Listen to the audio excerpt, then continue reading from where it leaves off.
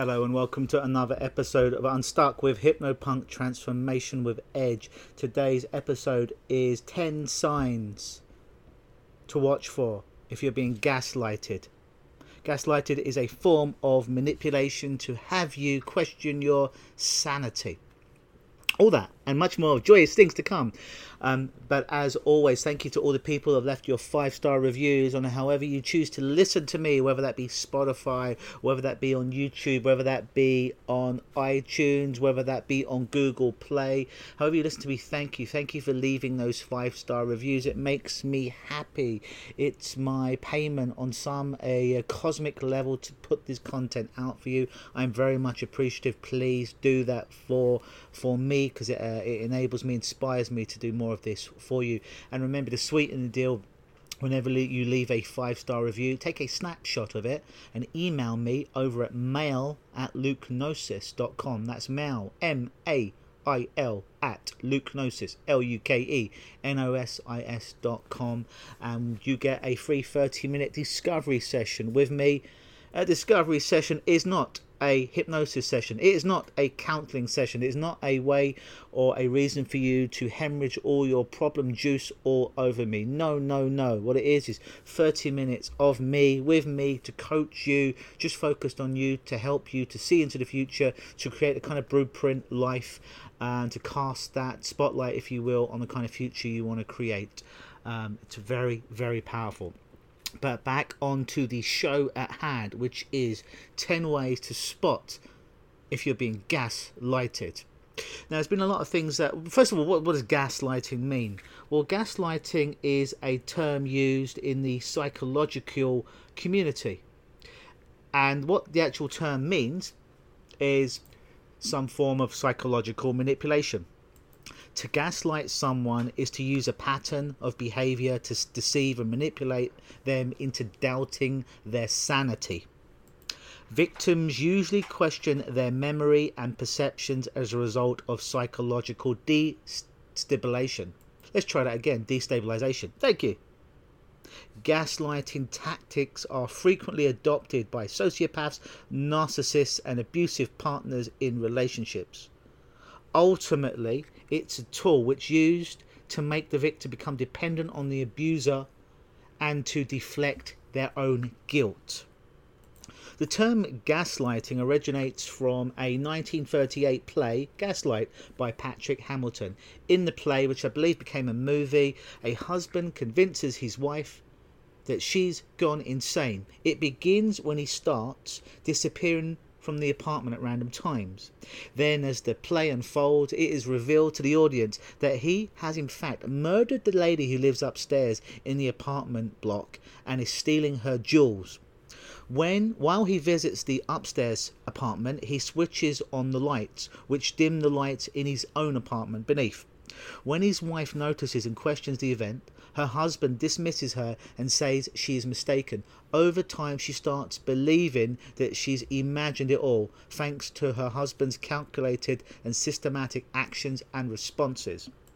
So 10 ways to see if you're being gaslighted in some kind of situation, if you're being manipulated for someone else's greater needs and deeds in order to hurt you. Number 1 is they tell blatant lies. When someone's trying to gaslight you, they will tell you blatant lies. Like, you'll see them texting someone you know they shouldn't be texting, and you see that they're texting them, you see the name, and you call them on that, and they know that you've seen it, but they will tell you that they're not actually texting that person, even though you've seen that person's name and picture pop up on their own telephone, and they know you've seen it. They'll tell you they'll text in someone else. They will blatantly lie to you in your face.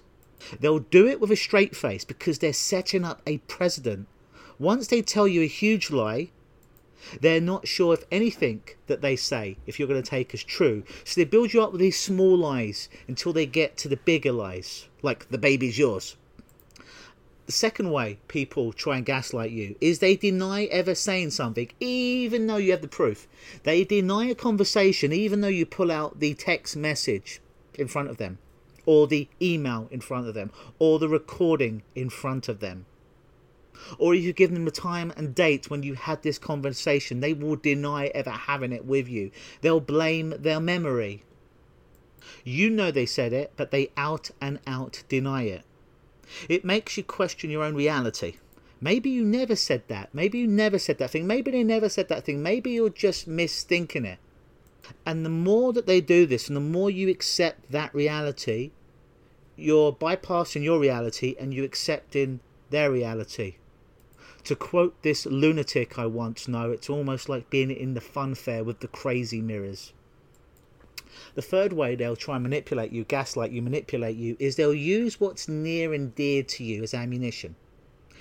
Perhaps that will be other relationships you either have with other people. They'll try and destroy them.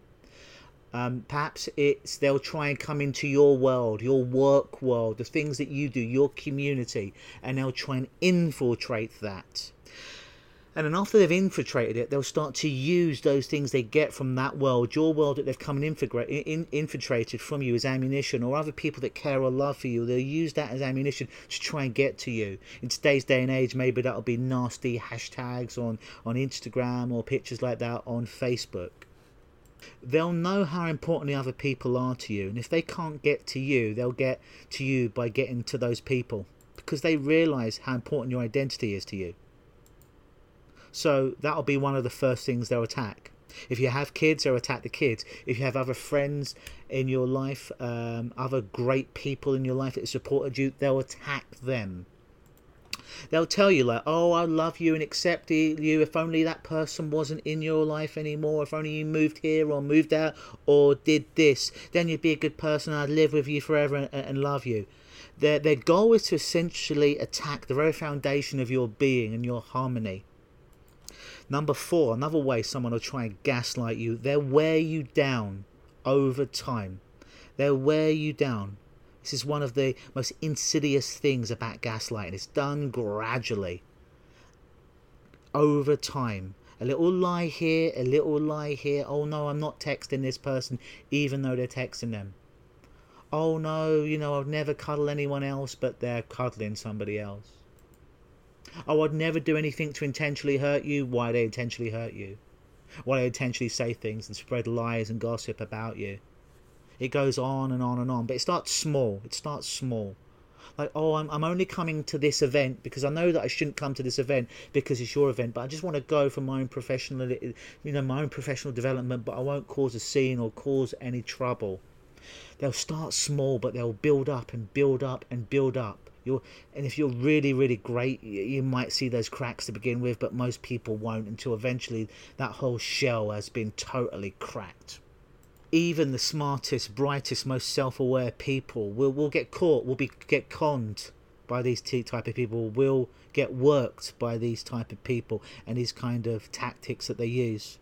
It's the old frog in a frying pan metaphor. You put a frog in a frying pan. Frog's sitting there and you start to turn the heat up percentage by percentage by percentage over time to eventually that frog doesn't know that they're being boiled alive. They'll start to do little things, but over time when you look back you'll see all the terrible things that they did, but by that point it's too late because they've stolen your championship belt. They've worked their way into your office, into your community that was your community, turned everyone else against you with their own narrative. It's a very cunning, very sneaky, very snide technique they do because they're very weak-willed people, but they'll use these techniques because they often realise if they're very direct about it, you'd be able to see it and stand up and act accordingly. So they have to go into that weak world. They can, in that life you can take a weak action, you can take a strong action. They'll take a weak but cunning action nevertheless. The 5th way that someone will try and gaslight you is their actions do not match their words. In a relationship, they'll tell you they love you, but they won't show you they love you. They'll put a whole bunch of verbal chutzpah in something, but when it comes to adapting their behaviours, they won't. Oh yeah, I'll try and do better. I'll try and be a better person. I'll try and be a kinder person to you, to change my problems in my life, to change my attitudes, my behaviours against you, which are toxic. But they won't actually do anything. They won't actually change any of these things, but they'll pay an awful lot of lip service to it. When dealing with someone who's trying to gaslight you, look at what they're doing rather than what they're saying. What they're saying means nothing. It's just talk. Watch what they're actually doing over time, because what they're doing is the issue. Number 6, the sixth way that people try and gaslight you is they throw in positive reinforcement to try and confuse you. What these people will do is their behaviour will almost seem somewhat bipolar at times, where they'll say and do a lot of mean, nasty, toxic things, but then they'll throw positive things like, I love you, like, you're my soulmate, like, you're amazing, I could never live without you, you're very smart. But yet it's a calculated attempt to keep you off kilter. Again, to question your reality. If what you're thinking is actually what's happening here, or if it's all just in your head. And when they do praise you, they're probably praising you for something that served the gaslighter, for something that served them. Perhaps it was a gift that you got. Perhaps it's something you learned and you gave it to them for free, because of the bigness of your heart, but it benefited them. Perhaps it was a place for them to work out of an office or some kind, but it benefited them. Number 7, another way to try and gaslight you is they know that confusion weakens people. They'll try and keep you in a confused state, as in they love you, they don't love you. You're together, you're not together. You're the best in the world, and now you're a piece of shit. They want to be with you, they don't want to be with you. They don't know what they want, they have no purpose. Oh, they now have complete purpose. Oh, they're very depressed. Oh, well, now they're very happy. They know that their own confusion in the world, when they project that, it weakens other people. So you try and keep you off kilter with these kind of confusion. So you're not sure. It's almost like a Ferris wheel. You're not sure which end is up, which end is down when you've been on it too long. You don't know if it's day or if it's night. Because when you are confused, you tend to look at the thing that seems to be the most stable at that moment, whether that be a relationship or a person, even if they're completely unstable and have massive issues with bipolar and an incredible manipulator that look very shiny and sparkly, but underneath it they're just an ugly cesspit, a hole, a void, that when anyone spends any real amount of time, say more than a week, day in and day night with that person, they want out. Whether that's their children, whether it's their friends, as I air quote in the world, in the air, whether that's their partner. When someone's truly with them, not the surface version of those, because everyone can be great on the surface, but when they're with them for any length of time underneath the surface in the matrix, usually gets exposed after about 4, 5 to 7 days. It's hard to fake it at that point. Then you see them for who they are. And in reality, when other people see that, who they are, and their ugliness, they don't want to be around them anymore. Number 8, the 8th way that people tend to try and gaslight you is they project. They're the cheater or the drug user, yet they'll accuse you of taking drugs or cheating. They lie, but they accuse you of lying. They don't change the things about themselves, but they accuse you of not changing. They withhold items of yours, but they accuse you of withholding items of theirs. They call the police on you, whether they did that or not, but they'll say that they did, when perhaps you should have called the police on them multiple times. They'll project and project like a mirror, yet they'll consistently accuse you of doing the very things that they're doing day in and day night. This is done so often that you start trying to defend yourself, thinking that you're filled with guilt, thinking that you're in the wrong, when really you're just becoming distracted by the gaslighter's own behaviour.